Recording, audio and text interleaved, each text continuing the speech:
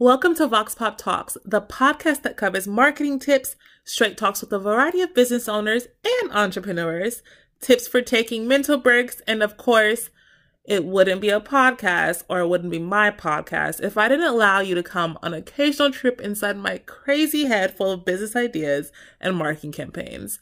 I'm your host, Urina Harrell, and I'm excited to get today's talk started. Let's dive right in. Happy Monday, everyone. I wanted to quickly shout out something that has changed that is really important to how you and your business are going to perform online. So recently, it's actually been a slow burn, but recently Google has transitioned its way of looking at websites from being desktop centered to mobile centered. It's been a slow burn. I believe they actually started this transition in about 2016 when they noticed a trend, but it's official. They now rank your website based on your mobile appearance and how your mobile interaction is first, and then they look at your desktop. So whereas it used to be was your desktop version more highly ranked and how they look at your website, the load speed, etc., those were ranked a little bit higher than mobile. Now that has completely flipped.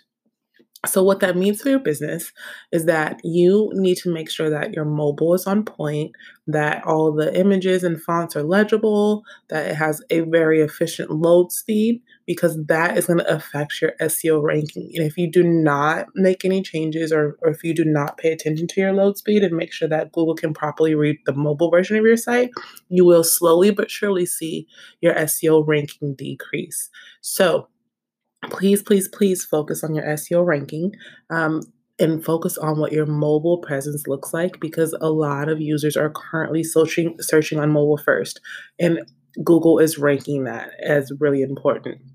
You have to remember that Google's entire point and their focus is on the end user and how the end user perceives their experience, because they are in the advertising business. So they want to make sure that people continue to use their platform, which, yes, Google is a platform. I know we kind of just assume that it's, a universal thing, but they're not a government owned company, right? They are in fact a private company. They're a public company, but you know what I mean. They are in fact still a company. They're still a business and they have to run a business. So their focus, just like many of our focuses on for our business, are on the end user and the consumer. So they want to make sure that people, when they're searching, have the best possible search experience, and that the results they're getting are the most accurate, most efficient, and the most reliable results they can possibly get. And because people are searching on mobile so much, they have switched and transitioned to this mobile first standard to be in line with their end user, because they're going to continue to let their end user drive their innovation. So don't be surprised, don't be angry that this has changed. Just adapt, because they're just adapting to the end user the same way your business would adapt to the end user. If you were a restaurant owner and you notice that the number 5, right, was the most popular number, so you start pivoting around things that were similar to the number 5. Google's doing the same thing, but just in the search world, and it has a huge impact on the rest of the world as well. So please make sure that your website is mobile friendly. If you haven't already, make sure that you have Google Search Console for your business. In addition to Google Search Console, make sure that your mobile version of your website is registered with Google Search Console as well.